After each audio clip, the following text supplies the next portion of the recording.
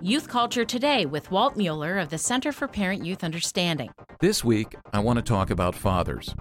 Research indicates that tonight, 40% of America's children and teens will go to bed in a home where their father does not live.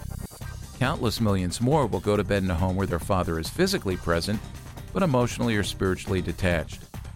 Father absence is a contributing factor to virtually every social problem and pressure facing our teenagers today. An absent dad invites the presence of pain. Substance abuse, peer pressure, premarital sexual activity, depression, and suicide are just a few of the issues that are more likely to be present in a teenager's life if dad is out of the picture. God has created us to live in families with both a mom and a dad. As we enter into this season of gift giving, think long and hard about giving your kids the gift of a loving and involved dad. For more on youth culture, visit us on the web at cpyu.org.